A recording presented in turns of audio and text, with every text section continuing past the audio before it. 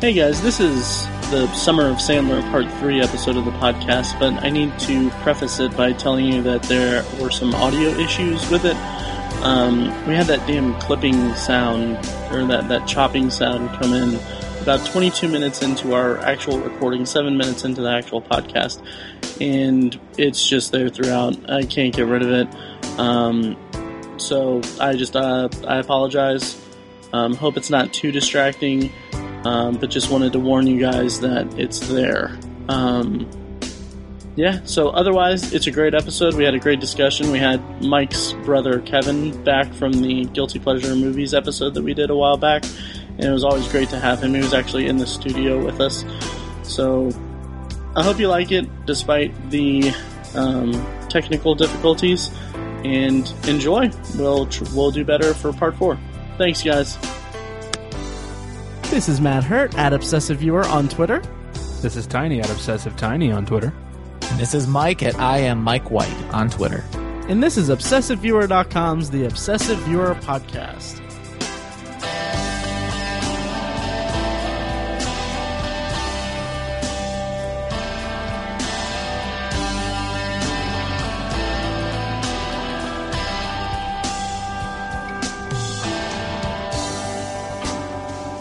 Much better than last time. Yeah. Oh, I know. Last time was a disaster because I tried to go off script. Yeah. Yes. Classic Matt. Yes. So, enough bantering and stuff. We have an important guest to introduce in studio for the first time, second time on the podcast. He is the brother of our own Michael Lawrence White. His name is Kevin Allen White. The middle name. Yes. Oh, yes. Yeah. Middle name. That's real. Hey, we had him on for Guilty Pleasures. One of my favorite episodes, by the way. Yeah, That's and he great. wowed us. I know that all the viewers loved me on the episode so much, but I was in Arizona then. Now I'm in Indianapolis with the guys. It's amazing. Oh, yeah. Legendary. He's working his way. I'm not in studio, as I'm usually not. Like so the he's working oddball. his way into replacing me. Oh, yeah, totally. It could happen. Yeah. So it's fun to joke. I'm so glad Kevin's on the show, and we're going to start our Summer of Sandler Part 3, 2004 to 2009. But we wanted to start, and I particularly wanted to say the words. We're recording. It's August 11th right now when we're recording. We were all geared up to do this stupid Summer of Sandler episode about a group of stupid movies and like one good one. About Adam Sandler, and news just broke on the entire internet that Robin Williams just died today, possible suicide. And personally, I'm a wreck about it. He's another one of my heroes that I've lost. I remember being younger, and my friend Dustin and I would watch his stand-up special on repeat, and some of his movies are personal favorites of mine. Good Will Hunting is a personal favorite. So this is yet another one that hits home. You know, you don't need to rank who is most important to you in terms of what you've lost, but this one hurts a lot. So I think what we're going to try to do is talk about it just briefly, and then hope to maybe honor one of the great funny men with a funny episode. So you guys have anything to add? Just that he was a very prolific guy, and he was great. I remember way back, like when I was a kid, watching like Mrs. Doubtfire and just loving it. And it's a bummer. It's really a shock. The fact that like every stand-up comedian out there has a Robin Williams impersonation. Oh yeah. His influence. Mm-hmm. Yeah, he had a very eclectic repertoire. Mm-hmm. He could, just do any impression, and then he could just blow you away in a dramatic role. Yeah. Pretty incredible. Oh, yeah. Not a lot of people can do that. Yeah. And obviously it's another kind of sad. 63 these days is not very old at all. So, it's sad. It's clearly too soon. And who's to say what else he could have done? He's an Oscar winner. He won for Good Will Hunting. So it's disappointing. Yeah. He will be missed. Yep. And hopefully soon we can do him a little more justice with a Robin Williams episode. Right. That'd be great. Absolutely. That said, we've spent the last few weeks. This is part 3 of our Summer of Sandler, 2004 to 2009. We left off with Spanglish. So I think a couple of things. First, Kevin, what did you think of Spanglish? And then did you guys watch Spanglish over the break? Spanglish is by far one of my favorite Adam Sandler movies. In general, I think it covers all of the bases: funny, cute, sad, happy. Sandler was good, you know. I mean, I don't know. Everybody agrees, so it's kind of hard to say anything other than what you guys said on the last episode. So, yeah, Nice. did you guys check it out? I've just been super busy. Totally watched it. Yeah, totally watched it. Yeah. No, I do plan on watching it before the 4th episode. So, Yeah, me too. Yeah. should have told me I'd have brought it over. I Oh, meant to forgot. mention that, but I Damn. don't know. I own it. Damn. Matt, buy it. I might actually because I I think actually it's a $5 bin these days. Nice. Yeah, I wouldn't be surprised. Oh yeah, absolutely, absolutely. Okay, well, so we'll wait on the Spanglish. We'll bring it back later. Our first movie in the Summer of Sandler Part 3 was released in 2005. It's our first movie of 2005 as per his kind of annual summer release. And this is actually his highest grossing since Big Daddy. It made $158 million in the end of May, The Longest Yard. Nice. Remake of a 60s movie. Was it the 60s? 74? Yeah. 74. Sure. Ish. Must be Burt Reynolds or something. Hey-o. Must be. And the first thing is, another football movie? Yeah. Does he strike you as a football guy? You know, he was relatively athletic in the movie. I mean, he's kind of an athletic guy. He is, and I kind of buy it in the movie. I remember seeing like an interview where it was, I think it was like the director, it may have even been like special features on the DVD, I don't remember. But like the director was saying like they didn't really use stunt doubles that much for him. Like he would, Wow. what you saw on the movie was like his actual athleticism. So, Is he athletic or does he become athletic for roles? well, you know, That's a good question. athleticism. He likes basketball. He looks like a football player in the uniform. He looks like does. he looks like a Doug Flutie kind of quarterback. But let's not forget he has kind of a goofy face, so Yeah. he's kind of a goofy football player. He made a couple of Peyton Manning has a goofy face, though, and he's the greatest quarterback who ever lived. True. Right. I didn't. He made a couple of Adam Sandler faces in the helmet, like when they did close-ups when he's running down the field. He can't help himself. The Adam Sandler faces and the Adam Sandler voices, I just can't stand them. We know. Can I just say, there's a lot of things to say about this movie, and I think we'll have a good discussion about it. A lot of negative things. But I think this is possibly his best, at least one of his best comedies. I think I was pretty good. surprised at the end of this movie how much I liked it. Me too. Yeah, I liked it a lot. As I liked it a lot more than The Waterboy. I'll say that. I thought it was pretty good. It wanted to be. I think the direction was a little bit sloppy. Like kind of some of the setups of the more emotional stuff or the more like serious stuff was a little like. Just a little like amateur hour, just a little bit. Some like there. Well, I'll say MTV Films had its hands all over this movie. Yeah. It's so clearly an MTV Films movie. I mean, the cast, first of all, but yeah, I would say the slightly above amateur filmmaking. Yeah. The absolute worst part, the commentator's booth when they said, "I think he himself." Oh At the same yeah. time, I rolled my eyes by myself. I rolled my eyes. Yeah. The worst for me, no surprise, is Rob Schneider's Yeah. cameo. Like Yet again. What yet is again. what does he say? I can't. He says, Can't remember. "Don't make what, me say it." what it is. Are you sure? Because He was he said- in this? I Are think you it was a sure? little different in Yeah. this one. I think it was slightly. No. Oh, He stands up in the did he stands and say? he's like, "You can do it." Oh, or, that's you can right. do it, and then he says, "You can do it, old man," or with your old ass, or something like that. Oh yeah. It's like so, it shows Okay. his range. I completely forgot perfectly. about that. Yeah, I didn't. I didn't. Who's this? Rob Schneider? Rob Schneider. I think He was in The Animal. Oh, that's... Which Rob Schneider is the stapler.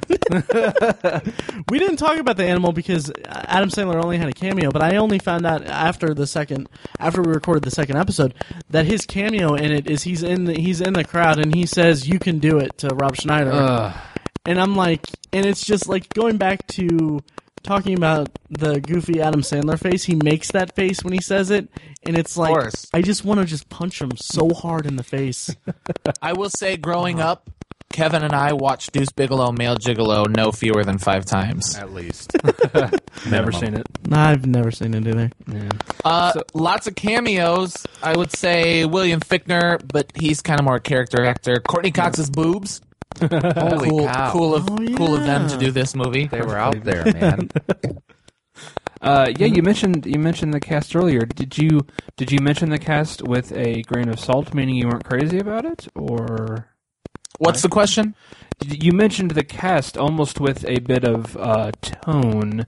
Were you not happy with the cast, or do you like? Oh no, I don't mean to. In fact, another one of my notes is probably the biggest one is it's a shame Sandler yet again is phoning in this performance because everyone else is pulling their weight. Yeah. Everyone else. True.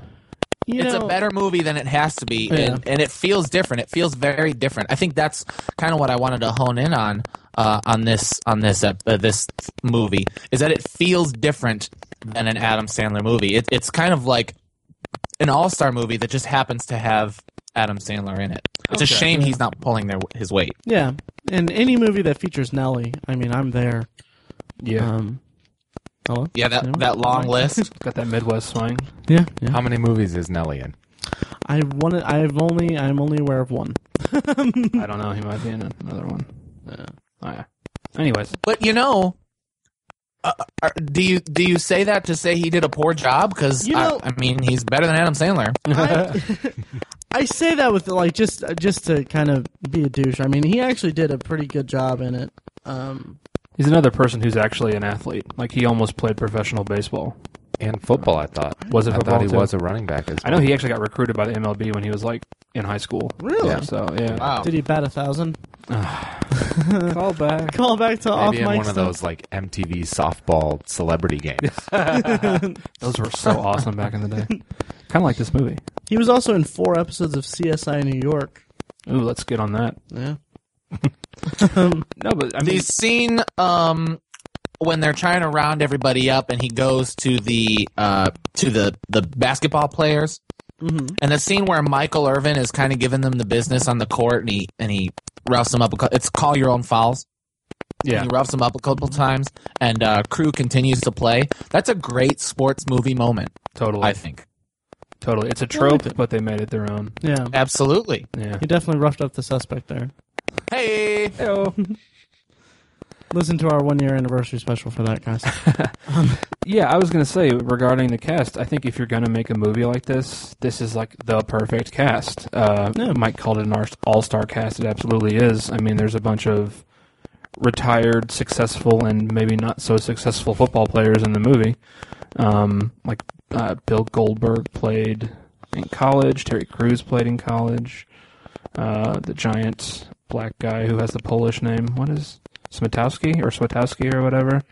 He played college ball, and then a bunch of retired professional football players. Yes. Bill Romanowski and stuff. Yeah, I mean, if you have to make a movie like this, choose the best of the best. Yeah. And just freakishly huge people that are awesome, like the giant guy. Right. I can't remember what his name is. I can't remember either. It also Yeah, he's featured... Wrestler. Is he? Okay. Dalip Singh. There we go. There you go. Also, is the one guy... Is he John Turturro's son? I don't know. Who's that? The little squirrely guy? Brucey. Yeah. Brucey? Brucey. Yeah, he. This is like the first of his couple of movies that he's in. Yeah. He like became one of the Sandler crew. Yeah. He's John Turturro's younger brother. Younger brother? Really? Yeah. Oh. Huh. I just assumed he was like his son. Nicholas Turturro. Yep.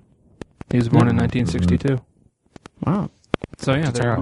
Well, he's super annoying. I guess not everybody pulled their weight. You know, in this movie, he was okay. It was like they rehashed that same joke throughout the movie, and it kind of got a little tired. But I thought it was kind of okay. Yeah. Speaking of rehashing jokes, we get our second Colonel Sanders joke. Oh yeah. When he first comes to prison and he looks at one of the guys, he says, "Looks like Colonel Sanders has been eating a little too much of his own chicken." That's his second Colonel Sanders joke in his second football movie. Yeah, I was gonna say the other one's in the other football movie. Yeah. Huh. Who was this Colonel Sanders guy in this movie? I can't remember his character. His name's Adam Sandler. I don't know. No, he I don't know. like, Was he? I think he was the owner of the football team. Maybe, yeah, something like that. yeah. Yeah. He kind of had like a quintessential like Texas, like kind of almost like oil man kind of persona Yeah. kind of thing. Also, I'm not going to harp on this, guys, but I just want to point out McDonald's. All right, Matt. Although Kevin, it was did you listen to the last episode about What? Me? Matt's bugaboo with product placement? Yeah. It was. I mean, it didn't bother me this time because I was like, Sandler. But I was just like, okay, You're getting over it.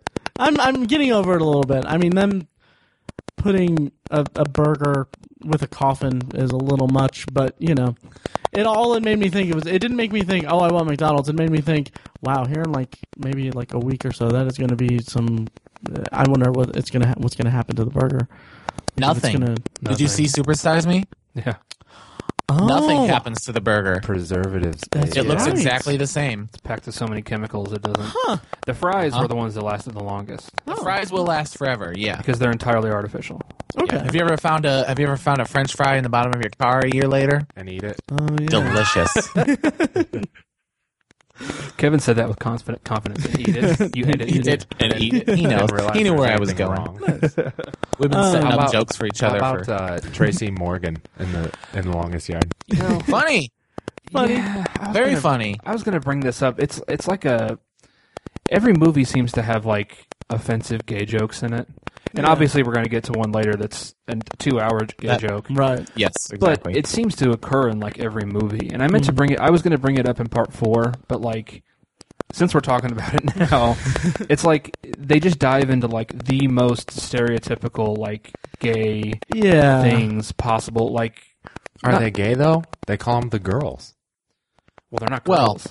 But are they transgender? No. No, they're transvestite. Yeah. Transvestite. Yeah. Right. Right. Yeah. Yeah, and it's just like, I mean, I realize we're in a prison setting here, and there are actual prisoners like that, but like, it's not really funny. It's very cartoonish. Yeah. And I'm going to preface this. It's going to be a horrible joke, but I mean, with Tracy Morgan, it was funny because it's Tracy Morgan, but eventually it kind of just turned into kind of a big car wreck. Jeez. Dude. I'm so sorry. Sick bastard. I might have to cut that out. No, you're not. We're going to reference it a bunch. Yeah, we want to damn know. He's doing better, thank you. He's doing better. Yeah, if he had died, I wouldn't have said that. Sure you wouldn't. No. Don't believe you. Anyways. Anyway. Yeah. By the way, the actor is Walter Williamson, who played Colonel Sanders. No. Yeah. Colonel Sanders. Terry Crews. He had a limited role this time. Is this one of his first movies? It's his first Sandler movie. I know that. Okay. And he was the Old Spice guy, right? I didn't make that up in my head, right? Yes, he was. Okay. So was this before or after that? I think this was before. I think it so was. too. Yeah. Huh. He's been in a lot of stuff lately. He has. Yeah, he's big. He's really good on Brooklyn Nine-Nine. Yeah, it's fantastic. Oh yeah. And The Expendables. Okay, wow, he's in a lot of stuff.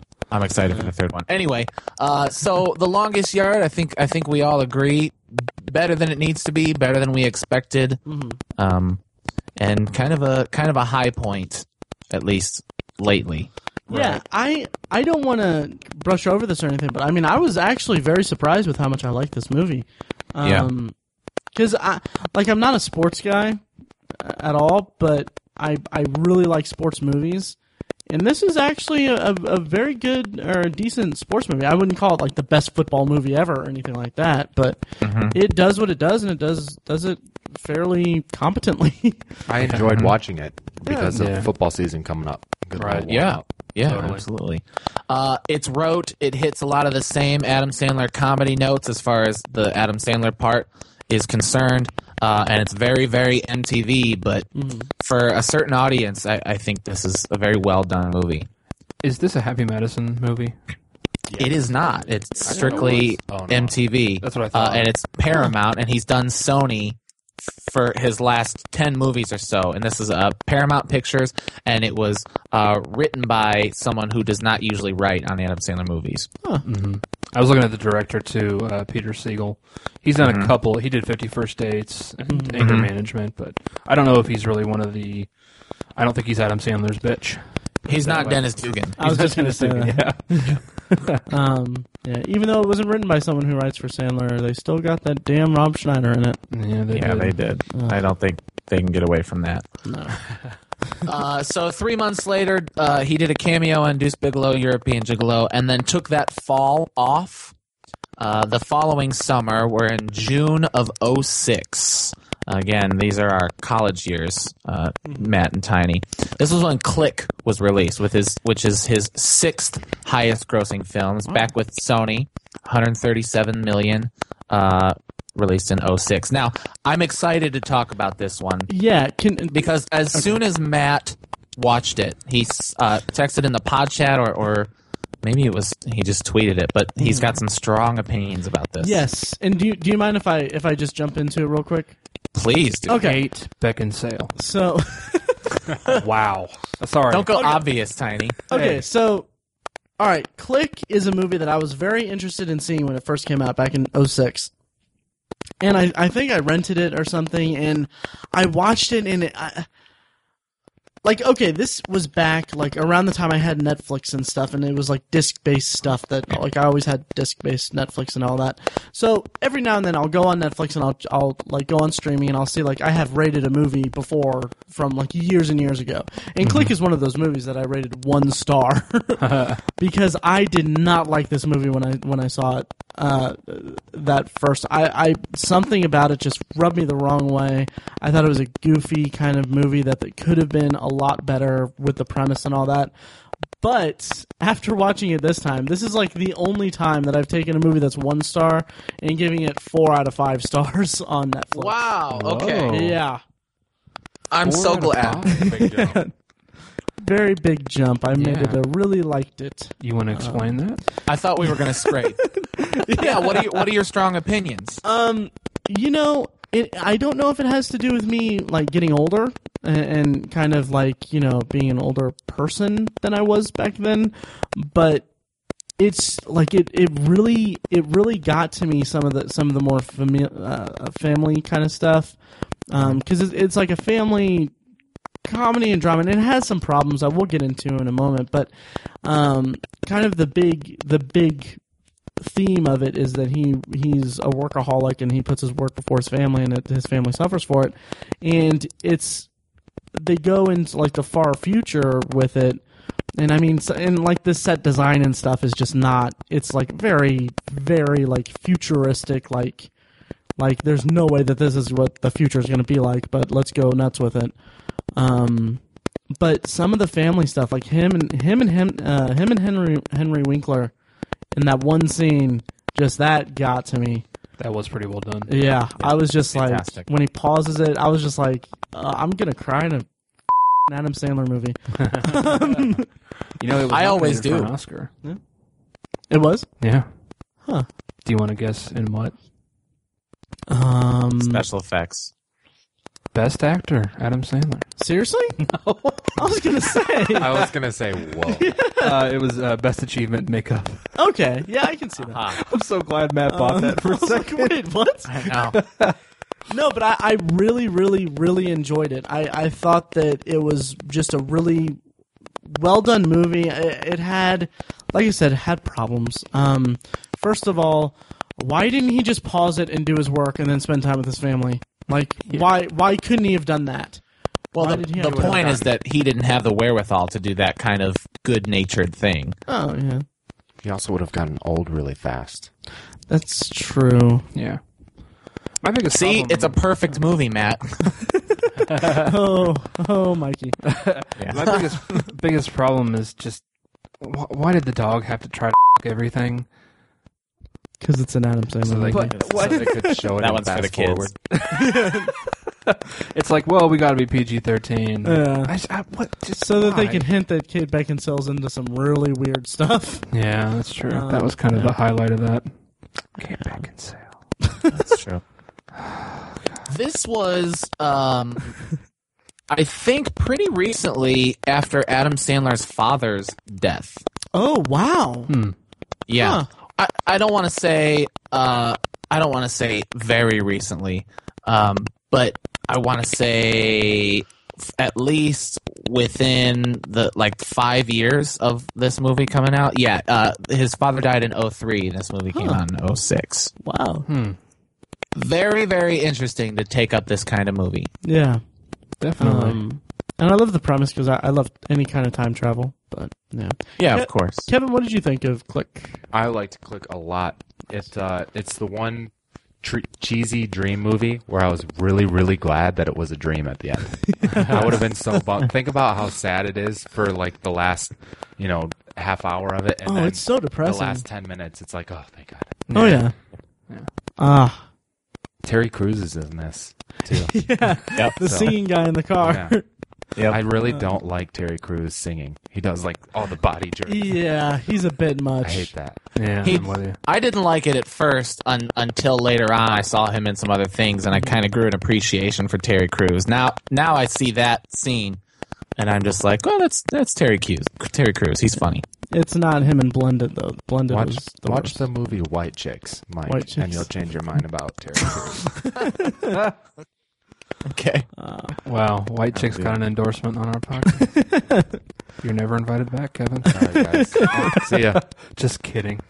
So David Hasselhoff is in this movie.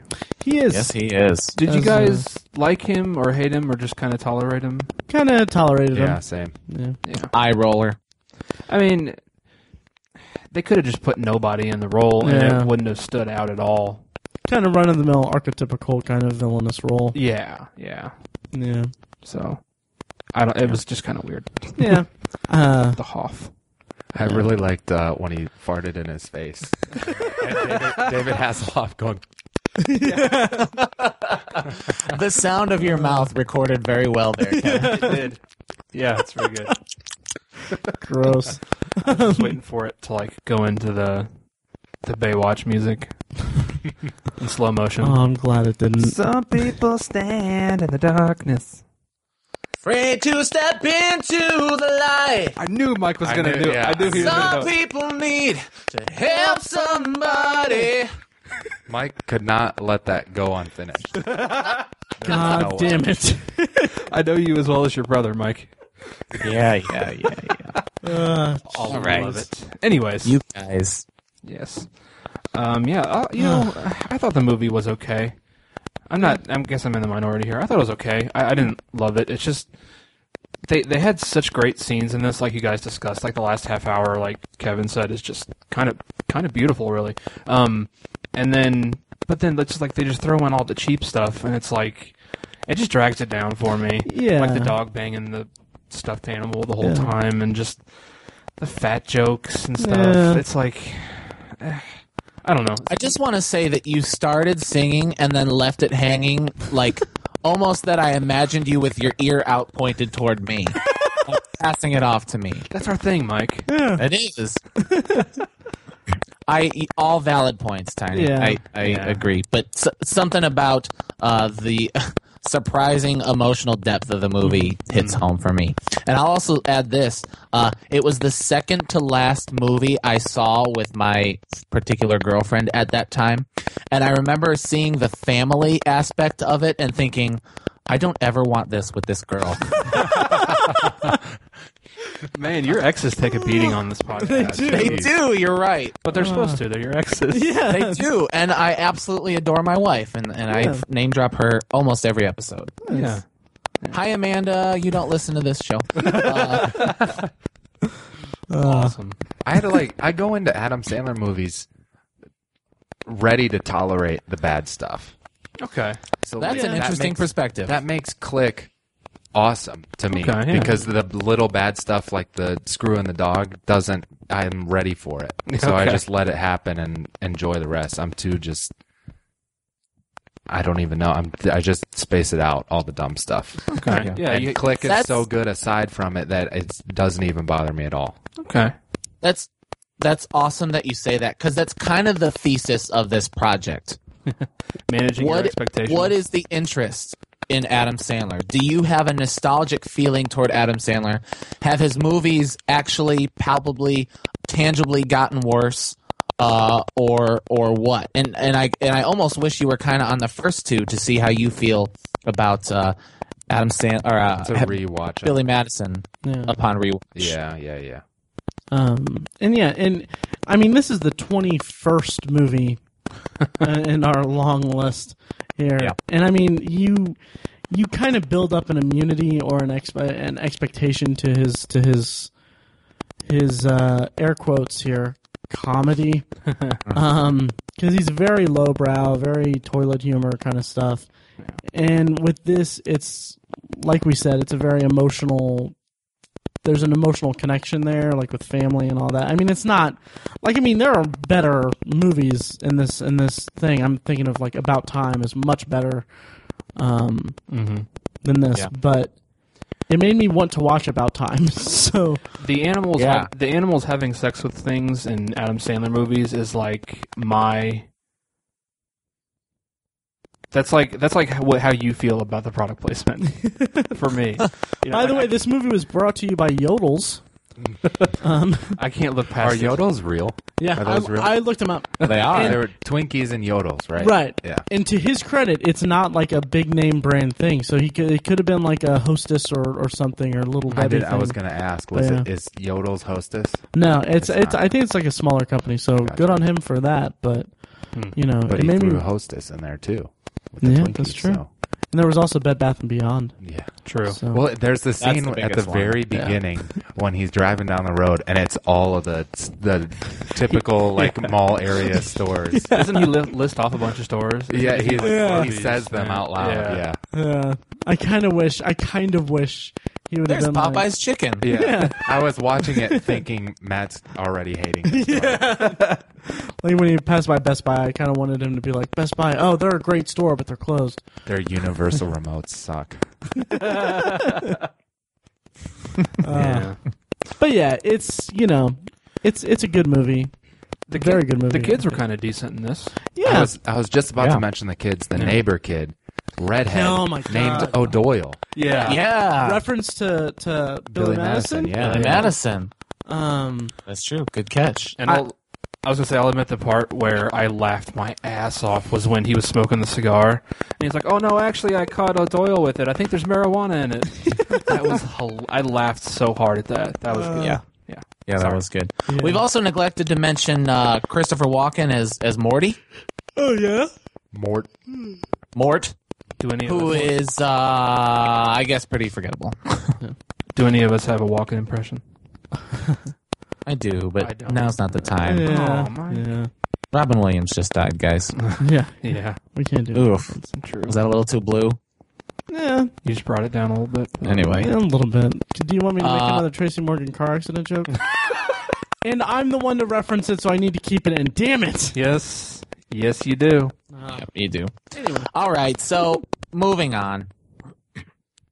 Sorry. Edit that out.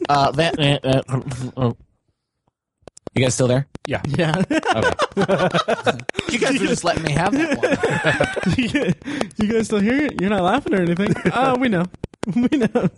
No, I was thinking you were going to laugh at me. Oh, right. No, we're respectful. In March of 2007, he released a fairly low-grossing movie, $19 million, Sony Pictures' Reign Over Me. And this is, after doing this project, this is a contender for best movie of Adam Sandler's career, if you ask me. It's the first movie under Madison 23 Productions, which I had to research because I had never noticed it before. It's the same thing as Happy Madison. It's the same people, and it's him. It's just he decided to do it for his more dramatic movies. Okay. Kind of like Paramount Vantage or... Sure. Yeah. Sure. Yeah. So, Madison 23 Productions. Huh. Yeah. Uh-oh. Dude, Uh-oh. let me just say something real quick. Go right ahead. What was the year on this one? 2007. 7. Okay, so I had just gone to college, and this was a movie I saw, and my roommate and I watched it and absolutely loved it, and we ended up buying a Bigfoot gas-powered scooter. Oh, yeah. Because of how entertained we were by the idea in this movie. That's awesome. Yeah. Did you ride like on Tandem? the side? Yeah, we did. Nice. Funny thing, that scene where, like, toward the beginning of the movie, during their meet cute, when they're riding around, Amanda and I both laughed, and Amanda goes, "It's like they're falling in love." Yeah.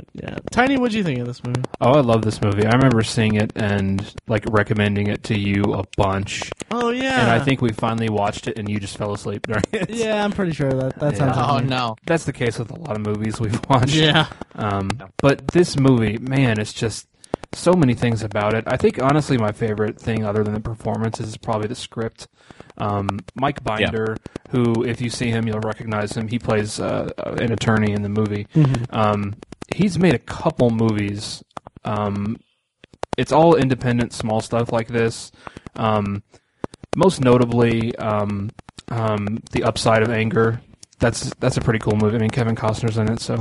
But he's just a really talented writer. I appreciate what he does with his characters, how they bounce off each other, and it's like they just hate each other at the beginning and then love each other by the end. It's beautiful, you guys. So and we get that in this movie. There's just so much depth to it. I got really into the characters Yeah, watching it. you can't not. Yeah. Yeah. Interesting. This is not an Adam Sandler movie per se. He actually auditioned for the role. Yeah. Mike Binder wrote the role, and Brad Pitt was considered for the role of Charlie. Huh. I don't know how I would have liked that. I don't know that I would have. Yeah. Yeah. Huh. Yeah, I don't. Maybe it's because Brad Pitt's so perfect. I almost don't believe that he could ever break down that far. Right. But Adam Sandler totally is Charlie. Oh yeah. I mean, I can see that. I mean, he is clearly a family man. We saw it in Click.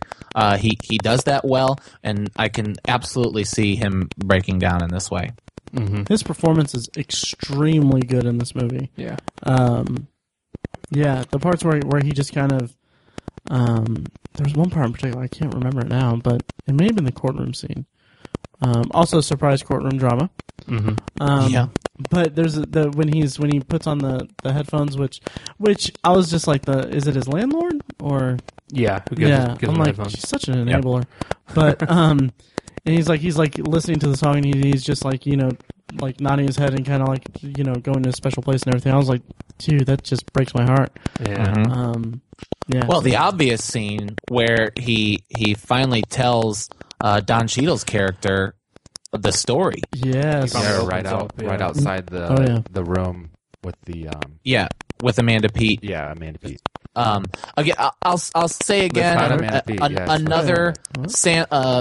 another group into this project. I'm still going to go with Spanglish as my favorite Adam Sandler movie, but this is far and away my favorite Adam Sandler moment. Mm-hmm. Again, more proof that he can act. Oh, totally. Yeah. He hits the scene out of the park. He does. And I'll go, Tiny, to your point and to the credit of the writer, the tension being built up to that point is brilliant. And I'm not saying that Adam Sandler couldn't handle it because, I've been a proponent of his, and I've said that he could handle the dramatic stuff like this. However, the whole time I'm waiting for the story to be told because we know we're going to get it. Mm-hmm. And they just so brilliantly build up that tension till it releases and he finally tells the story. That scene works and fires on every cylinder. Yeah. Mm-hmm. And it's, interestingly enough, it's almost like they just kind of got out of Adam Sandler's way. Mm-hmm. Just put up a camera. Kinda. And I mean, it's, which you just wouldn't expect from Adam Sandler because he's so used to having other people carry him. Mm-hmm. That's not what we got in this scene. It was amazing. I wish he'd do more of it. Yeah. I do have some like issues with the movie, but it's not a Sandler issue. It's just I thought the movie was a little long It was a little kind of after. Maybe like 10 minutes. 10 minutes. Yeah, I'm gonna let you finish. That's like the 7th time I've made that Kanye joke. Right. But I'll say I watched this in a day where I watched like 5 movies. I watched 5 movies, and this was the quickest one. And I don't mean shortest one, but I watched Boogie Nights for the first time, and that was a challenge to sit through. Yeah. But this movie, I was, it rained over me. Hey! It passed the Amanda test. She stayed awake the whole time. Oh, nice. Yeah. Cool. I watched it first because I was excited to watch it. I watched it first. Actually, so did I. I watched it while I was watching the movies for part 2. Nice. It's actually kind of interesting. Well, not really interesting remotely, but I actually watched all these movies in chronological order. Nice. Good. That's how it's supposed to be done. I should have done that. I should add, actually, I watched this before I was invited on the podcast. I was, watching or listening to part 2. I was like, oh, what's on part 3? And I was like, oh, I got to watch Rain Over Me because I own it, so I was just ready to watch it. Nice. Yeah. Matt, you were on a point.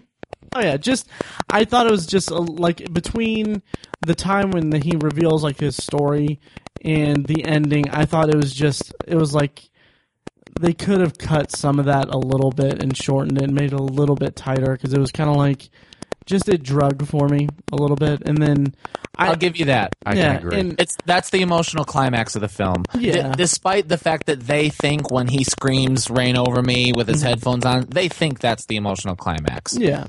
But it's not. They've been building the tension toward him telling the story the whole time, and that's when the movie peaks. But so I will give you that one. Yeah, and then the ending, I wasn't disappointed with the ending. I actually appreciate the ending quite a bit because they leave it open. They don't give you this tidy ending where it's like, oh, he's all better now, he's fine.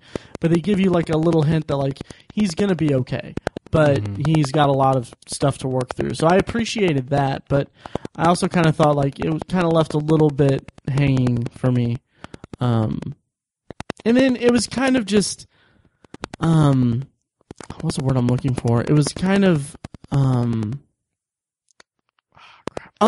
it seemed like they were trying to conceal the 9/11 aspect of it until they revealed it like later in the movie. But they just didn't do a good job of that. I was about to ask that. Yeah, it kind of seemed like, was it supposed to be like a twist? Because, I mean, it's pretty clear. Yeah. The lawyer says it.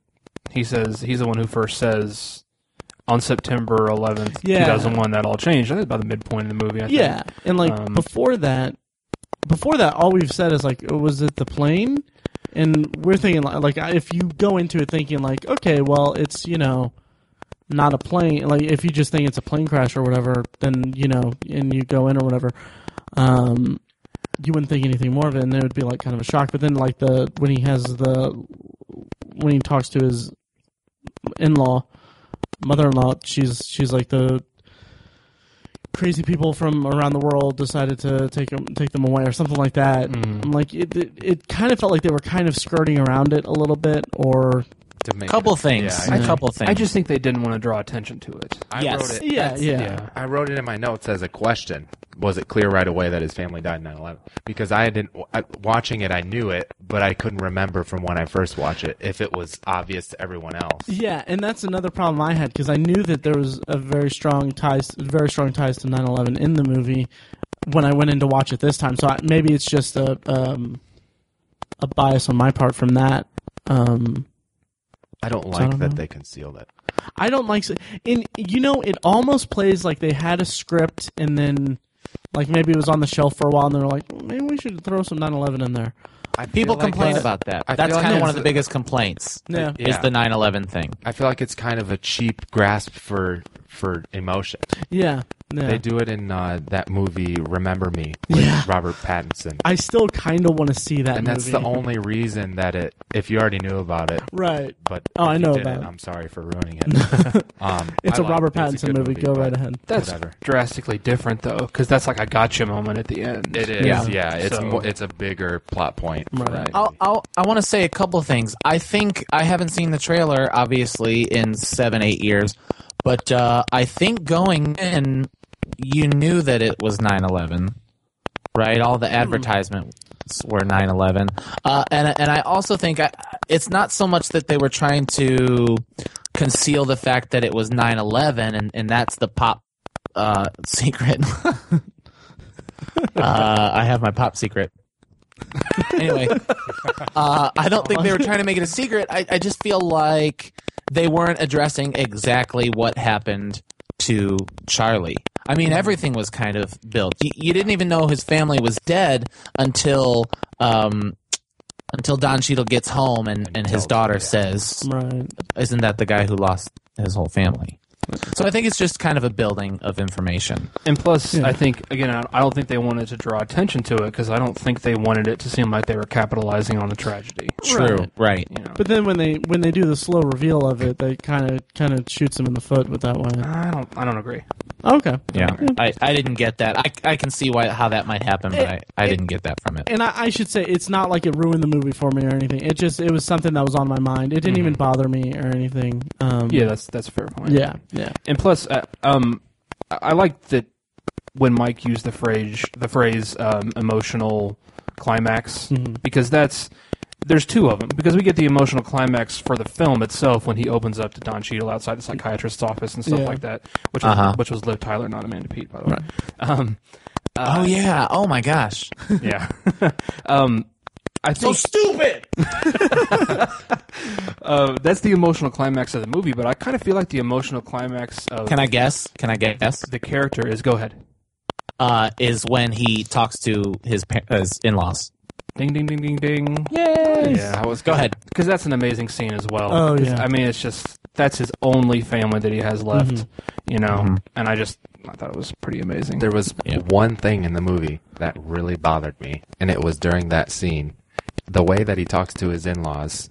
Are you talking about in the kitchen? Like No. Okay. It's outside of the courtroom. Oh, gotcha. Yeah. Well, there's a part later then in the kitchen when he's unpacking his stuff and getting ready to move, and he's talking to them about the family, about his family, and he sounds like Scuba Sam from Scuba Steve? Scuba Sam. Scuba Steve's father. Oh. Scuba Steve is the toy. Scuba Yeah, you're Sam right. is his dad. I did not make that connection. Scuba Sam. Oh God. I don't recall Scuba that. Steve's father. Yeah. I don't It's recall not his fault he can't read. Wow, I'm gonna have to go back and check that out. You guys want to hear an interesting little note that I'm kind of proud of myself for picking up on? Go right ahead. It's about 20 minutes in. It's one of the composed songs in the movie, not a song for the soundtrack, but a composed song. It's by Rolf Kent, who wrote and composed the theme of Dexter. Oh wow. And I heard it, and I was like, this sounds kind of Dextery. So I looked it up on IMDb, and it is. Weren't there a lot of like beep boop beep boop beep boop Yeah. kind of things in the soundtrack? I remember thinking that was a little goofy. Nice catch, Rook. Rolf Kent did it all in Reign Over Me, but just the theme of Dexter. Cool. That's awesome. Yeah. Very cool. Good catch. Yeah. Good on you. So again, another kind of, we're all in agreement on that. Anything else we want to say about Reign Over Me? No, Don Cheadle was really good. Yeah, he was. I really liked him. love Don Cheadle. Oh, he's amazing. Yeah. Oh yeah. Real quick. I'm sorry. Part was written for Tom Cruise, but he turned it down. That wouldn't have been right. Thank God for that. Yeah. Yeah. Real quick, did you guys kind of feel like Saffron Burrows' character was kind of like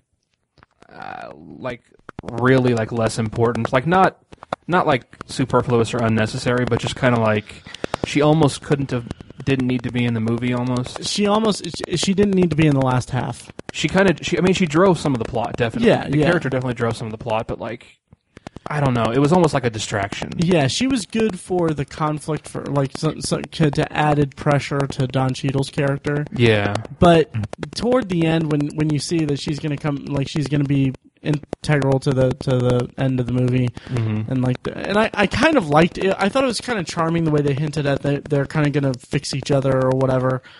But also, I was like, it seems like a little bit of a stretch, I guess. Yeah. Kind Is of that a the little wife? tidy. Is that the wife? She's the kind of the crazy white lady who tried to blow Don Cheadle Yeah. Oh god. in the dentist. Yeah, Yeah. And ends up with Charlie. kinda Possibly. implied, Potentially. Yeah.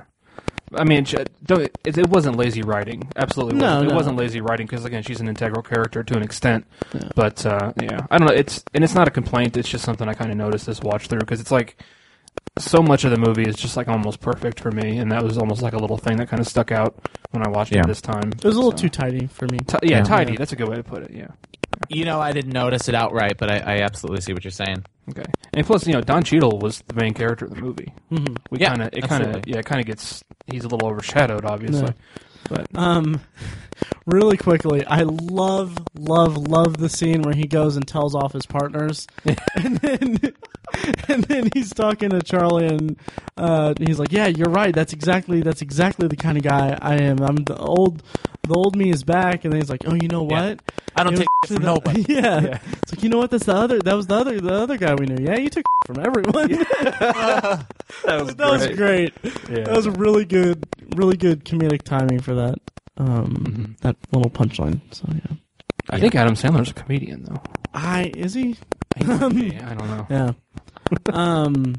But yeah, and his freak out in the dentist's office, really good. He does really good, like, high energy dramatic stuff. Yeah. Totes. So it was good. I liked it a lot.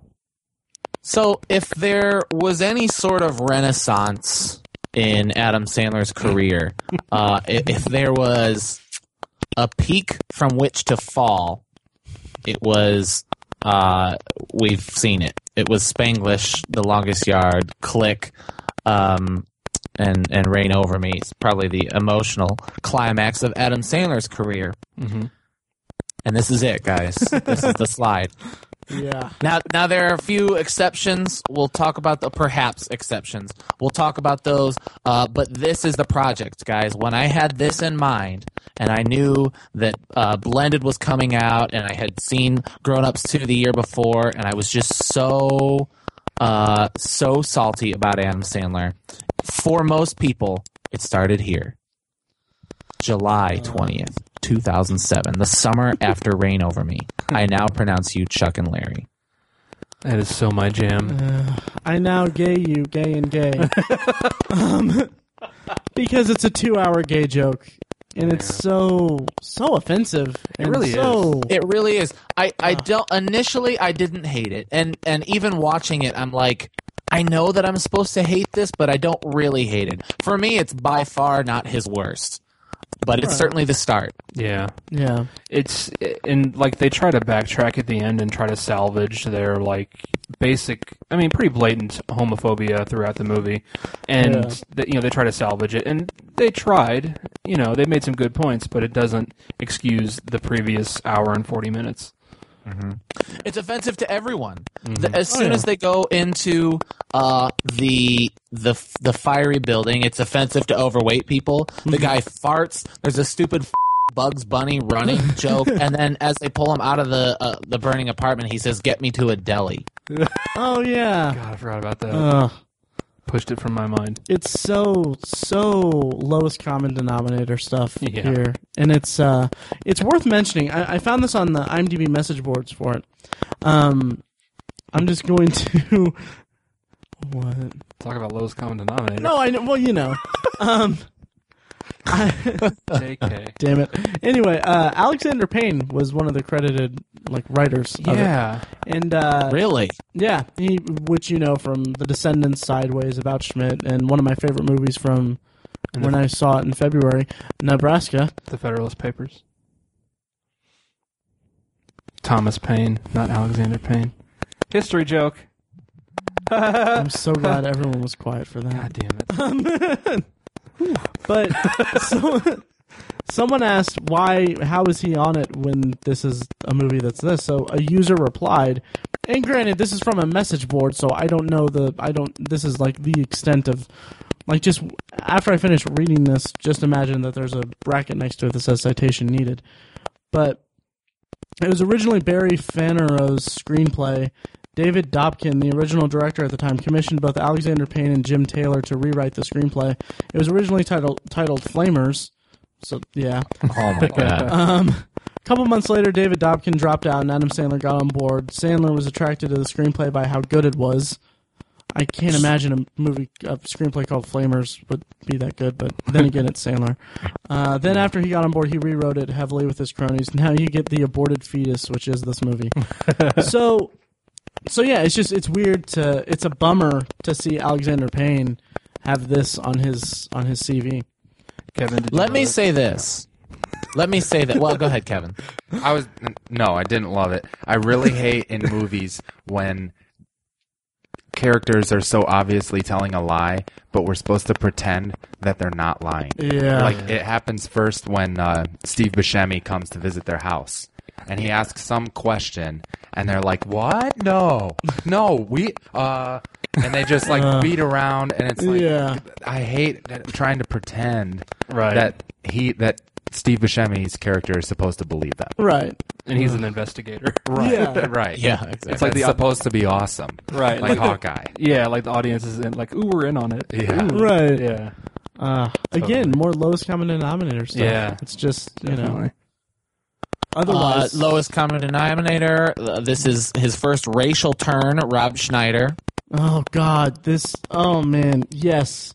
I posted. That was the worst. That was the lowest. I posted it on Facebook as a joke, and I was kind of worried that it wouldn't have played that well. But it was on our Facebook page. I posted a picture of him because he plays an Asian minister in Canada, where they go to get married, and he's very offensively Asian stereotype throughout it. Mm-hmm. And I just took a picture of it and I posted and I said, so here's Rob Schneider as an Asian minister because I now pronounce you Chuck and Larry wasn't offensive enough.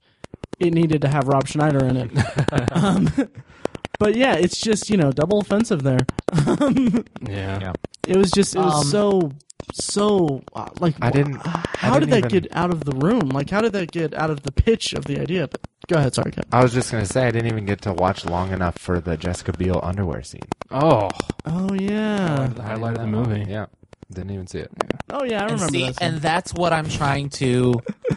I'm trying to. I feel like I've played the supporter of Adam Sandler this whole time, and I shouldn't because for the most part his stuff is crap.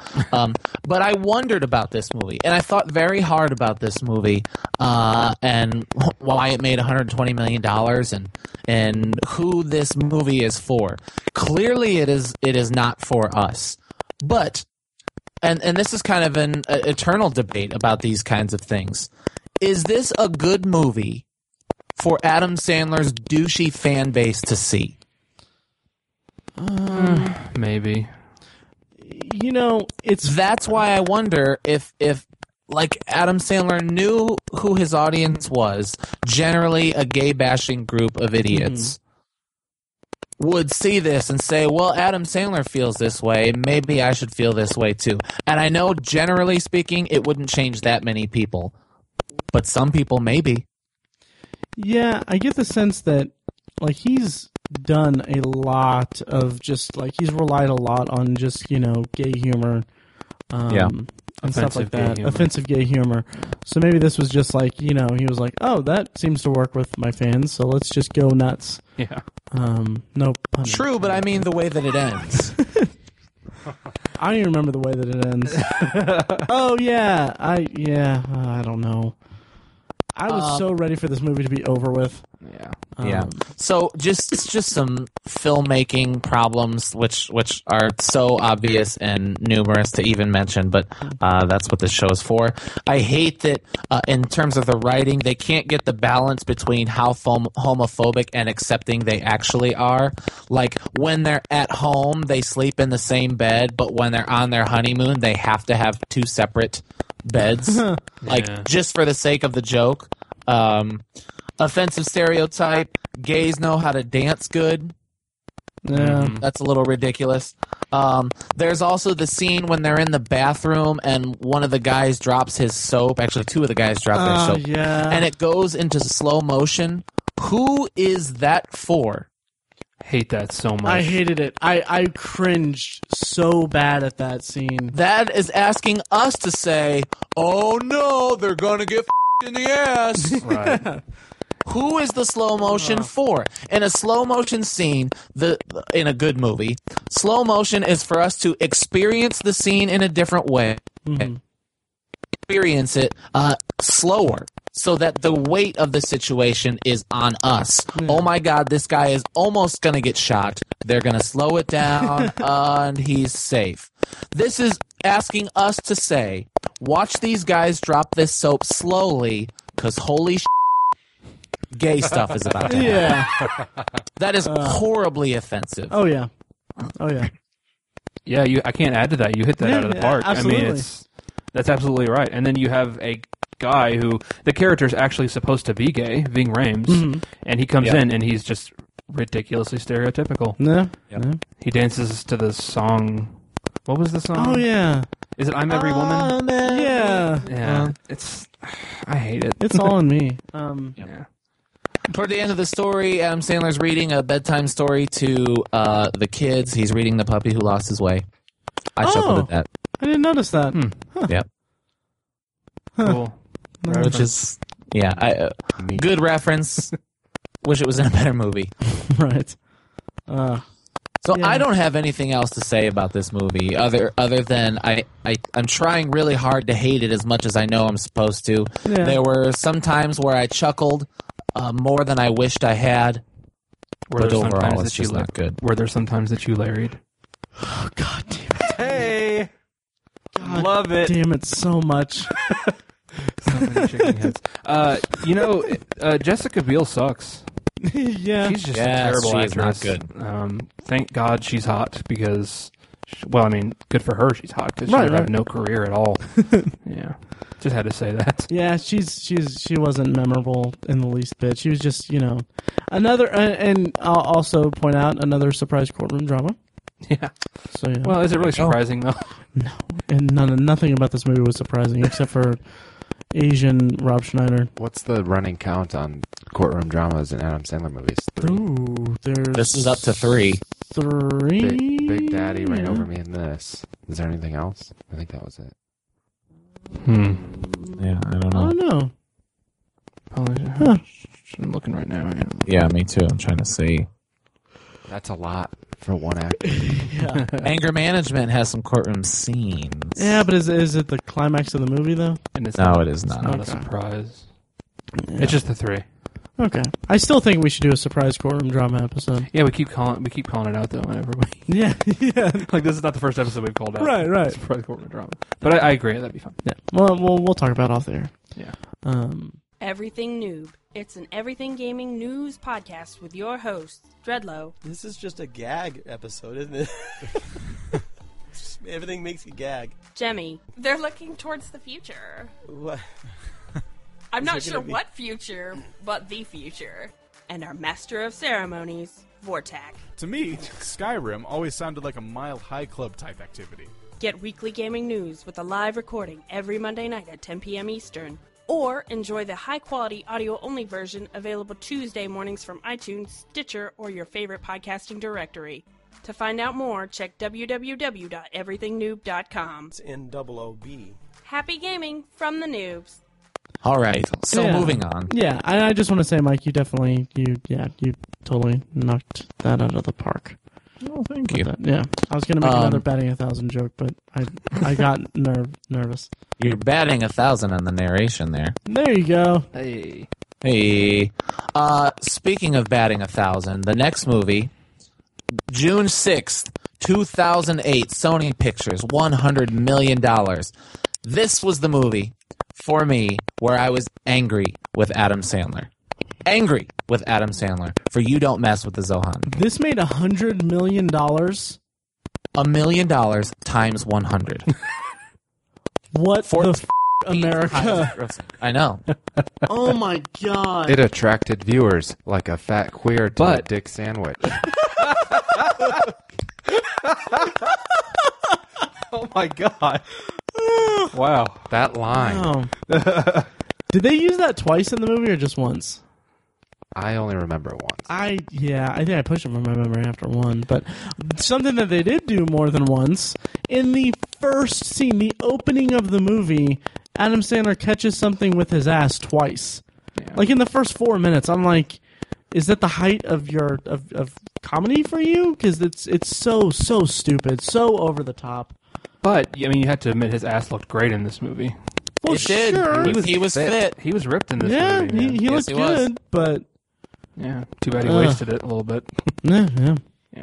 And don't forget, they did solve the Middle East conflict between the Israelis and the Palestinians. Well, that's true. That is the one takeaway from this. I mean, they hit that issue hard in this movie, and now we have peace. What's ridiculous is near the end when all the buildings end up catching fire and blowing up, and they go, we'll just build them all. Like, yeah, that's true. the whole little battle was nothing. That was the conflict. Yeah. Yeah, that's funny. We'll just build them all. Yeah, it was such a stupid movie. Just from the beginning of this movie, I just hated it. And then, like, I paused it to go to the restroom and get a drink and stuff like that. And then I got caught up browsing Reddit. And then I went back to my room, and I was just like, I gotta finish watching this movie. It was such a chore to watch this movie. And it was so hard to keep my attention focused on it because it was so just bad. And it made me feel bad for John Turturro. Yeah. Even Dave Matthews. I don't even really care about Dave Matthews. I actually liked him in this. Yeah, I liked him in Funny. this, and actually I liked him in Chuck and Larry. He was in Chuck and Larry? Yeah. He was. He's one of the. He's the guy that works at the clothing store when they have their girls' day out. Oh, I didn't even notice that. Yeah. Huh. Yeah. But as a person who's talked to so many gun nuts at so many gun shows, he hit this out of the park. They want to tell me how many rounds per second my rifle can shoot? Like, that's just perfect. Yeah, that was funny. He's like, you really get it. You and Mel Gibson. Yeah. That was funny. His scene, that scene was the high point of the movie for me. Yeah. Yeesh. I'm going to be honest. I haven't seen this movie. Saw it. I'm embarrassed to say that I own it on DVD. Wow. Oh, wow. Yeah, it was in the cheap bin used, and I feel bad about it. Had you seen it? I remember. I've seen it. I saw it in theaters. No, Had to ask. had you, when you bought the movie, you had seen it? Yes, I had seen it in theaters. Wow. I know. I know. And I came home angry. Like I remember seeing it and I was like, this is it. This is Adam Sandler's career dropping off a cliff. Mm-hmm. I was so disappointed because up until this point, I was a staunch Adam Sandler supporter. I had missed some of the bad ones, and maybe it had been too long since I had seen Anger Management. I don't know, but I was a fan. I mean, how could I not have been since after The Longest Yard, Click, and Reign Over Me? And Spanglish. And Spanglish. Yeah. And to be honest, I don't even think I saw Chuck and Larry until after Zohan came out. Mm-hmm. But this movie made me so sad for his career. Yeah. To borrow your question, Mike, who is this Sure. movie for? I mean, I don't know. it's like, because he has these goofy movies that are kind of like I don't know how to characterize them, but I mean, this movie is like, is it supposed to be for the subset of Middle Eastern people that live in New York and have electronic stores? Is that like the demographic for this movie, or is it a farce on them? Yeah, a farce on them, and then for who? Who Yeah, makes these jokes? I don't know. Who cares about these jokes? Matt, Yeah. I'm sorry, go ahead. you got through the entire movie, right? Yes, unfortunately. So, was it worse or better than Little Nicky? Oh, It's better than Little Nicky. it's better, yeah, because I couldn't even get through. I think Little Nicky. because I actually laughed in this movie. Yeah, a few times. Yeah, I think I did too. Me too. I yeah. think, yeah. To answer your question, though, this movie's for Jewish people. Seriously, Oh, I'm sure. not. I mean, because there's so many Jewish tropes in it with the hummus, and he's a Mossad agent, all that shit. Now, I asked this question before we recorded. I wasn't clear on this. Did he like hummus in the movie? I think it's. Is it a reference to My Big Fat Greek Wedding? I don't know. All I know is that when they got to the scene where he put the fire out with a big pump of hummus. I was like, okay. In the very opening scene, he dips the pita or whatever in the hummus, and it's like so dramatic. Yeah. Like he's splashing it around. Yeah. Kevin with the sound effects. I know. You guys need me to do sound effects for the podcast from now Oh on? yeah. Oh yeah. Yeah. Kevin Winslow over here. You can do the sound effects for Matt taking a big dunk during Zohan.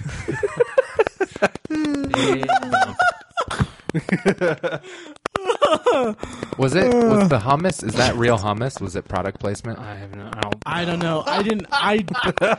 That and the fizzy whatever. I was like, I'm not even gonna look it up. Bubbly? Yeah, Fizzy bubble. Although that actually did kind of work because that made me really thirsty. And, It did, kind of, yeah. yeah, that's why. Why did he say no so many times? No. Because No. that's how Jewish people talk. Seriously, like it's yeah. I say that sometimes, like no. Who tell you this? Who tell you this? Like it's kind of funny. I thought it was. Is it though? No, not really. No. No. Yeah. No. No, but yeah, it was just it was Yeah. it was a chore. Yeah. I'm looking polite. at it. I'm looking at it on IMDb right now, and it has my rating from when I first watched it. I gave it a 4. Oh, It's not bad. I mean, for as crappy as this movie is. yeah, Yeah. Mariah Carey's in this movie. right. How did they get her? I don't know. It's so out of place. Yeah, How did they get her to say yes to that? I don't know. This might have been like after her breakdown, and she needed a. Because remember, she went through that breakdown, That's right. emotional breakdown, where Oh, she was yeah. like drunk on TRL, That's right. and her career was kind of in the pits. So I think she needed a little pick me up. There was more strange casting in this, in that I think I pointed it out to Matt, and like genuinely, they had John Turturro, Emmanuel Shrieky, and of course Rob Schneider. They all play Palestinians. Emmanuel Shrieky is the closest to that. Her parents are like Moroccan Jewish immigrants, but then like John Turturro's Italian. Rob Schneider is white, white, like Kevin and Michael White. That's us. Hey, so Never heard that one. that really hurt my feelings, Tiny. Ugh. Anyways, so like it's it's just more. It's almost like all the gay stuff. It's like they're famous for at least Rob Schneider playing people who are not in his race, the Asian guy, and then later on in Bedtime Stories he plays an American Indian. Yeah, let's talk about that for just a second. In Click, he was a Middle Eastern prince or something. Yeah, he Prince was. Abibu. Yeah, A booby? Habubi. Abubi, very good. Abibu? Yeah. Something like that. Yeah. No, they This debate joke the has to stop. pronunciation. It has to stop somewhere. The Rob Schneider joke. The Rob Schneider as Yeah. a racial stereotype. Yeah, The Rob Schneider as an actor type. Sure. No, it really does. It's so like it's the new you can do it thing. Mhm. It's and oh man, we're gonna have a long, angry discussion about Bedtime Stories on this one. But anyway, yeah, he in this one, I don't know how I felt about him having an expanded role, but part of me was kind of like because I can't stand the guy because Sandler movies have made me hate him. But in this, I was like, that's actually nice that his friend threw him a bone and gave him more of a role. yeah. Um, Yeah, I mean, with him, I think they were more making fun of like terrorists, yeah, like as opposed to Middle Eastern people or Muslims, what have you. yeah. But still, you have a white guy playing it. And granted, I doubt there are many Palestinian actors, Right. but still, they could have tried a little harder. I will say the Hezbollah hotline thing, It's kind of funny. kind of funny. Kinda funny. It worked on me. Yeah. But yeah. I found when they're getting ready to go to war, all of his friends pulling their guns and stuff out of all their things. I found that to be entertaining. All the places they had their guns. The guy pulls grenades out of a deep fryer. They would blow up or something. That was funny. Yeah. They take a radio apart and there's a gun. Yeah, that was funny. Yeah. Yeah, and I thought the part where he's holding somebody and then he kicks him and like they just see his, like it's obviously a fake foot coming up. Like, he's like, He "Is does that the double feet. Yeah, he's like, was that your foot? Like, that was it was stupid as hell, but just the guy being like, was that your foot? I thought, I don't know, I just thought it was kind of funny. That's just me. Going back to our discussion of Blended, could have used more Kevin Nealon. Thought he was good as the community watch guy. Again, having to reel him in would have been hilarious if he could have been rated R. Yeah, you know? Yeah. Yep. So yeah, you don't mess with the Zohan. Don't mess with the Zohan, and I don't think we should anymore. No. Zohan. So, Matt, you have strong opinions. Christmas 08, bedtime stories, 110 million, his 12th highest grossing. God, that made $110 million. I'm waiting for us to disagree on something, and I'm kind of excited about this one because we've been in the same boat. What's so offensive about this one? For me, I'll just speak quickly about just the thing I didn't like about this movie was Rob Schneider. That was just too much. And like what I meant by having a long discussion about it is he actually said the line. He was like, they're having this conversation about getting him a horse or something, and he's a Native American for whatever reason. And then they stop talking, and then he just throws in he's like, I can do it. I'm like, why? Why do you have to resurrect that joke? And I was just I played it back and I was like, I can't believe that they think that this is still relevant or anything. But as a whole, the movie, I didn't really like it that much. I liked it as a premise. I thought it was kind of cute. They used it for an episode of Scrubs. I don't know if they used it for it, but they had a similar episode of Scrubs that played a little bit better. That was actually this exact kind of premise. It was just a bedtime story with characters from the hospital. But one thing that I did appreciate from it that I actually kind of, it didn't make me tear up or anything, but it kind of like made me think like, oh yeah, I can totally get that. Is the whole arc with like the whole thing with him being an uncle and interacting with his niece and nephew. There was a boy and a girl, right? Yeah. Yeah. But just like the scene where the girl is like, do you think my dad's ever going to come back or whatever? And then he's kind of like a little heartbroken. He's like, I don't know, it's or whatever. Like that resonated. That's a tough one. Yeah, I was like, that resonated with me because I'm an uncle, and my sister's ex is just a piece of shit. But he's not going to listen to the podcast. He can't even read. But He can't even read. But no, it's not his fault. He can't read. But anyway, it resonated with me because I mean I've seen my nephews ask for their dad, and I've seen the way that their dad interacts with my sister and how much that makes me rage. But so yeah, it just that kind of got to me a little bit. But on the whole, I think the movie was. I feel like they had an idea, and then they didn't really stick to that. They didn't really see that through to make a quality movie, but it's not the worst movie on this list by a long shot. Yeah, I think you took the words out of my mouth. Nice. Yeah.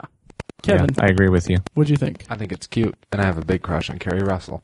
Oh, so do I. I think she's charming. Yeah. Get out. Kate Beckinsale. Yeah. I believe Sandler and Courtney Cox as brother and sister Yeah. because they're both super annoying. Yeah, I bought that. Yeah, I bought it too. How crazy was Courtney Cox at this point in her career? Because she didn't seem crazy in the movie. I think had there been enough years since Friends got canceled that she was just like, I don't know. She was a little more normal, maybe. Yeah. I don't know. She's crazy now? Sure. She's just She all was. like, I don't know. She's kind of all over the place. She's not really that relevant now. She had Friends when Friends She had like ended. a ridiculous amount of plastic surgery. Oh yeah. That's right. Yeah. You can tell in this one. You can see the difference between this and I think it's Longest Yard. Yeah. I think it's like the beginning. Well, Yeah. and she was married to David Arquette for like a decade. Right. So there you go. But she eventually divorced him, so there you go. Yeah. Um. I was really bored with this movie. Yeah. So was I I. thought it was boring. I just didn't care at all. Yeah. It's not for us, but I wonder if a kid would like it. I think they would. Me Yeah. too. I think so. It's cute enough. I hope it doesn't sound like because it's the end of the episode we're running out of things to say, but that's more indicative of the movies. Yeah, there's very little to say about this movie. Was Russell Brand anything at this point? Just a comedian. I think he was just a I stand-up. think so too. This was 2008. When did Forgetting Sarah Marshall come out? That came out like About that time, maybe 08. a year before. Yeah, Might 08. have been 07. Yeah. something like that. So yeah, he was like just like breaking out a little bit. Same year, 2008. Forgetting Sarah Marshall came out just before it. So Huh. It feels like this was much earlier than that. it does because Sandler sucks. Yeah. We just want to forget It's these. Right. it's a Disney movie. Yeah. It is. Weird. Yeah, has Harry Potter's uncle in it. Yeah. The late I can't remember his name. Me either. Yeah, That's something Griffiths. sad. But yeah, he's dead now though. I feel bad for Guy Pearce because he's terrific. Yeah. But this no. Maybe his paycheck. Yeah. Yeah. So, and I mean, unless you guys have anything to add, I feel like Matt said it best with the Oh, thank you. nice idea for a premise, didn't fully see it through, might be cute for kids, doesn't really work. Probably never watch it again. Yeah. Also, I just taught my nephew how to give me a thumbs up, so there's that. That's good. Yeah, Cute. That's cool. Yeah. Congrats. He's 9, by the way. Yeah. He's actually going off to Vassar this fall. So that's awesome. All right. So we've come to the end, but before we go, we've got one last movie in the 09s. And this is a turn. Again, we've had a few of these, but this is another not particularly an Adam Sandler movie. It's July 31st, was released in 09, made $51 million. It's ranked 17th on this list. Universal Pictures, Funny People. I thought it was more successful than that. I'm so bummed it wasn't. Yeah. Yep. What was Me the too. number? I'm shocked to see those numbers. 51 million. 51 million. Wow. To put that into context, that was what? Like half of what Bedtime Chuck and stories. Larry made? Was it Chuck and Larry that made it? Less than half of Chuck and Larry. Half of Zohan. Yeah, it's half of Zohan. Zohan. It's redonkulous. It is. Yeah. I think the length of the movie really turned people off. Oh yeah, yeah. 2.5 hours is way too long It is. for it. And I love Apatow. Apatow movies are great. I love them. And I Any really more? like- Really? Can we say that? You know, love 2 of Apatow's movies. I love 3 of them. 3 of his movies. Okay. Yeah. Wait. There was 40-Year-Old Virgin, Knocked Up, Funny People. Was Funny People the third one? Funny People is the third one. Pineapple Express was not directed by him. Right. I like his brand, and I like the movies that he directs a lot. Except No, you for, don't. Did you see This Is 40? Yeah, but that's 1 out of 4 movies. And I guess you're counting Funny People. Yeah, because Okay. he directed Funny People. Yeah. But those 3 movies, his first 3 movies that he directed, I really like, and I really like Funny People, despite its length. Because it's all about because it's about comedians, and it's kind of this underworld of entertainment that, not underworld of entertainment, but the subculture of entertainment that is really, really something that interests me just as an audience member or as a spectator. I would never want to do it because I'd be too scared. But it's something that just really interests me from hearing like them talk about it on Nerdist and stuff like that. I just really like the culture of stand-up comedy, and I think that they really explored it pretty well in this movie. And it was obviously it was a little long, very long actually, and it got kind of muddled here and there. But I think it was a really cool examination of that subculture and about some of the mentality that goes into being a stand-up comic and some of the competitiveness and dickishness. It kind of pulled back the curtain. Yeah. There's some darkness behind all this comedy. Yeah. It's very similar in mission to Tropic Thunder. Sure. Yeah. But for stand-up comedy, obviously. But for stand-up comedy, Yeah. exactly. Yeah. I really liked how much I hated Jason Schwartzman. Yeah, Yeah. his character. Yeah, he was such an ass. Yeah, And like there's that scene where Seth Rogen wants to hook up with Aubrey Plaza, and like just that scene where he walks in the room and he sees her come out of Jason Schwartzman's room. I was like I felt for the guy. I cringed so hard. I felt bad. I liked that whole dynamic, that kind of subplot throughout the movie. Kevin and I actually got to watch this one together. Oh, nice. We watched it over the weekend. oh, That's cool. sweet. Yeah. Till like 2 in the morning. It was tough to stay awake. It was How that long last it is. half an hour. Yeah. And Kevin, do the Eric Bana. Oh, what does he say? Don't talk to me like that. I don't appreciate it. Oh yeah, but Cameron Diaz. That's great. Man. I love when they're watching rugby. He's like, I hate that little. I like that big right there. Yeah. I was dozing off once he came on screen. I regrettably was dozing off because I love him in this movie. I think he's really good. That's the point at which you start to doze off. If it were not for Kevin's annoying dog, I think I would have been dozing off as well. Those people will blow you for a wee fit. That's funny. Like it's at the dinner table in front of the kids. Yeah. It's funny. And how much of that is just his accent? Because he'd used his native accent so he could do improv better, so he can ad lib better.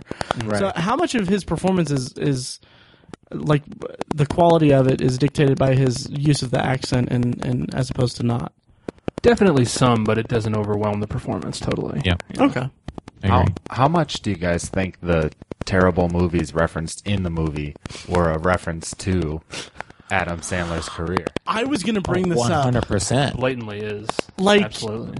But then with that, he didn't like some of it was like very like Jack and Jill and stuff like that. Like I kept thinking of Jack and Jill whenever I saw it, and this predates Jack and Jill. So is there anything in it that's like as stupid as that in his filmography that we've discussed? Wait, Little Nicky. Little Nicky. Yeah. Oh, I see what you're saying. So he's a fucking merman, dude. Going overboard was pretty dumb. Oh God, Going Overboard was so awful. They superimposed his head on a baby's body. It's pretty dumb. Oh, and I hated that. I hated those scenes because it was like, not this young. It's like, oh, I hated it so much. I never wanted to punch a baby before. But that, and then I will say that when he's hooking up with the girl and she's like, "F me like merman," I was like, that is And he's really doing good. the face. Yeah. You're like, oh man.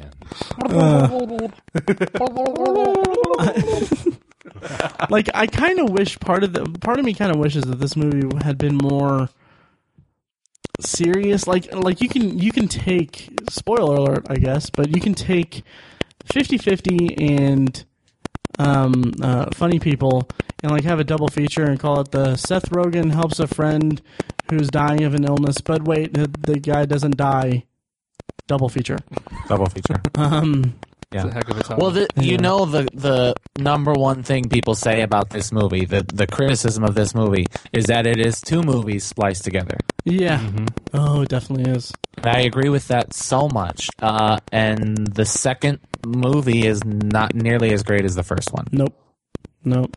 And Just turns 100% into chasing the girl. yeah. And it wasn't that interesting. But I think the two movies are mirrors, though. You know, they mirror each other in a way because They're sequels They of had his to. life. yeah, I don't know. Yeah, it's true. It But was having them separate would just lessen the effect of both of them, though. So they have to be together, and unfortunately, it was just a bit too much. But you know, I think in better hands, maybe with a little more editing, could have been a little bit better. I wish that the movie had been Seth Rogen helping out one of his idols as his comedy idols, going back to his roots of stand-up comedy, and he's being like just an ass and everything like that. But I would like my pitch for an alternate Funny People would be him helping George Simmons, Adam Sandler, out, but not knowing that he's sick, and then finally kind of at the end, like he dies or whatever, and he's just like, whoa, okay, and it kind of switches his perception of his idol. I think that would have been a better movie. Plus, Adam Sandler would have died on screen. The question that Kevin kind of posed earlier, how much is he making fun of those, is not the real question. The real question is, how true to life is this? He hates his life and his career at the beginning of this movie. The question is, how much does Adam Sandler hate his life and his career? True. Well, the stark difference is that George Simmons has no friends. Yeah. Whereas I think Adam Sandler has a lot of friends. Yeah, we meet a lot of them on screen. I think when he's making these movies, he's having fun. Oh, yeah. You know, because he doesn't have to try, and he's making a ton of money, and he's being a D-bag with his friends. Yeah. So. So is he then maybe embarrassed by his career, and that's what he's saying? I think it's more of just an acknowledgement. Yeah. As opposed to any kind of statement. Yeah. On how he feels about it. I think it's more of just an acknowledgement. But I like what you're saying, though. Yeah. And talking about him making movies with his friends and stuff, there's a really, really great I think it's an honest trailers for grown-ups where it's like they're showing clips and everything, and then they're like, don't worry about laughing at this movie because they laugh throughout it for you. And it's a montage of all the times that they laugh in the movie, and it's numerous. I'll put it in the show notes for you guys. But yeah, and I mentioned I think it was part 1, I mentioned how I would circle back to me talking about him being angry on screen. And my memory of this movie was different. So it wasn't evident in that, because he does these like really his face contorts and everything, and he gets very animated when he's angry. But it wasn't. He actually did a pretty good performance in this movie. So I recant my disappointment in that from there. Your criticism. My criticism from that. But although in earlier movies he does do that stupid like thing. You totally have a point. Oh yeah, but just not in Funny People. Right. Or Reign Over Me. Or Reign Over Me. Yeah. So, is Funny People recognized as one of his best? How was the Adam Sandler performance? Oh, because the movie's good. Yeah, I think it's good, and I think it's. I almost think it's like a reluctantly good performance, because I think he and Judd Apatow are good friends. Yeah, and I feel like he really wanted to bring it for his friend, but he's just in the middle of this part of his career where he just doesn't give a shit, and just like he's just phoning stuff in, and so he really had to try for this. I don't know. He seemed very casual to me, just trying to be Adam Sandler. Really? Not being over the top, ridiculous, funny, not trying to be serious, Reign Over Me, Adam Sandler, but just kind of, I'm going to be Adam Sandler on screen. Yeah, I got that. Yeah, it's almost like his excuse, because he's done that in other movies. Yeah, I agree, but not as much as he was with Anger Management. Anger Management was just he phoned it in completely. Yeah. Yeah, I like the movie though. I really do. Me too. I love the ending. Yeah, so do I. It's a sweet ending. Mm-hmm. It is very sweet. It always, every time I watch this movie, makes me want to do some stand-up. Mm-hmm. Makes me want to stand up and stretch my legs because it's so long. Or take a big dump, like during the middle of Zohan. Oh, man. I love it. Or before the podcast. So, weird to think that for the most part, we would stay in the positives. I guess it was 50-50, and we ended on a high note. Yeah. Definitely. I guess I didn't expect that. I'm glad that you broke them down this way, Matt. Oh, yeah. Because part 4 is the one we're all dreading. Oh, it's going to be such a disaster. Mm-hmm. Part 4 is going to be very interesting. Mm-hmm. So I guess to go back to the essential thesis, the main question, is Adam Sandler good? Was there nostalgia? Is he terrible? What can we say about Adam Sandler in part 3? The downfall. This is the downfall? Yeah. Halfway through is the downfall. Yeah, it's this is where he just goes off the deep end, and he kind of comes up for air a little bit for funny people, but I'm afraid that it's downhill from here. Yeah. Tiny? That's good. Yeah, he kind of comes up for air to help out his friend, sort of. But then it's just all downhill from there. Kevin, what do you think of part 3 of Sandler?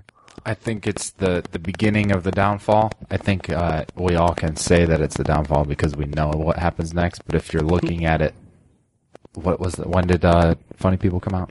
2009. If you're in 2009 and saying, let's take a look at Adam Sandler's career, Yeah. I don't know that you're quite saying, all right, here comes the downfall.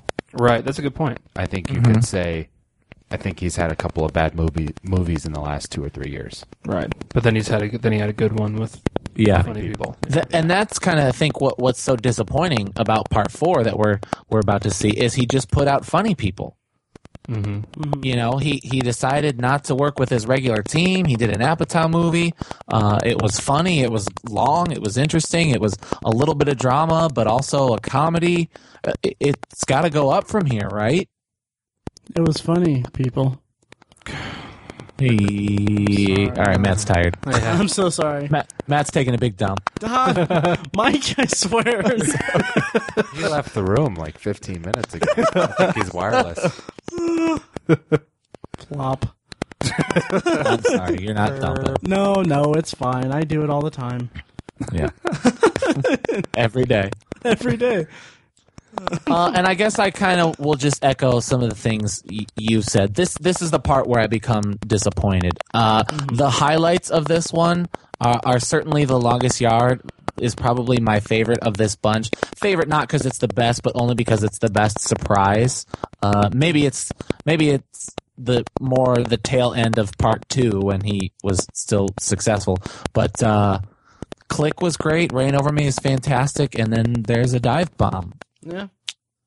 I hope there's some new renaissance after part 4, but spoiler alert, part 4 is going to get ugly. Yeah. Oh, it's gonna be a fun discussion. Slaughter. Yeah. So I think that should do it. Yeah. I think so too. Yeah. Any closing comments, Kevin? Do you have anything to say? Anything you wanna? I don't. Yeah. I think I spilled it. Oh, cool. Anything you want to plug, or any you want to say your Twitter handle so people can stalk you? No. Okay. Do you want to give your I don't address? use Twitter very often. Okay. Yeah, I'll give my address. Okay, good. Yeah, he lives in Indianapolis. It's no. Yeah. Okay, cool. So should I sign us out? Yes, sir. Do it. Okay.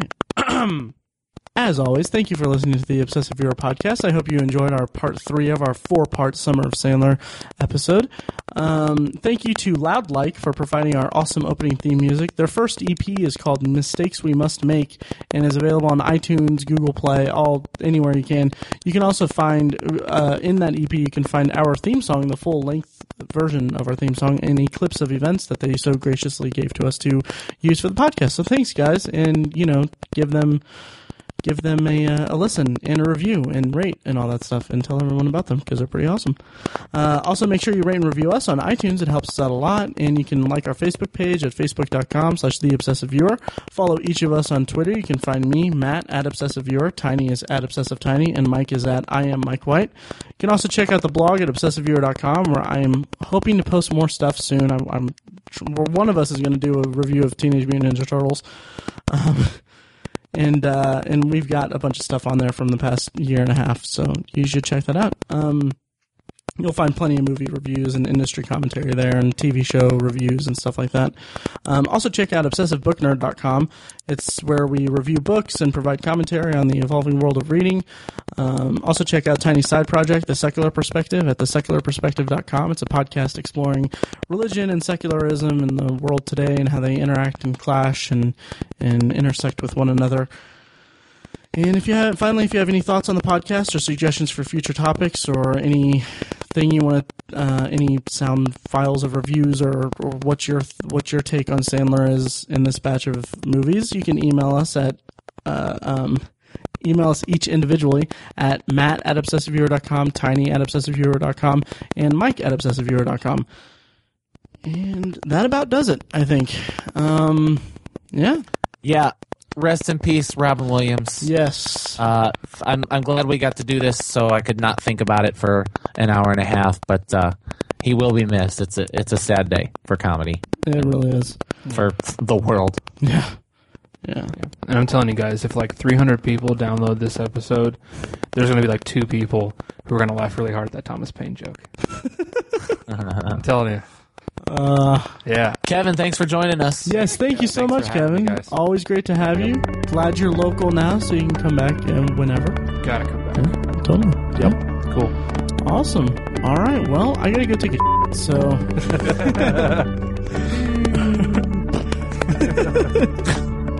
All right. Thanks, guys. Thanks for listening, everyone. Thanks for listening. Thank you.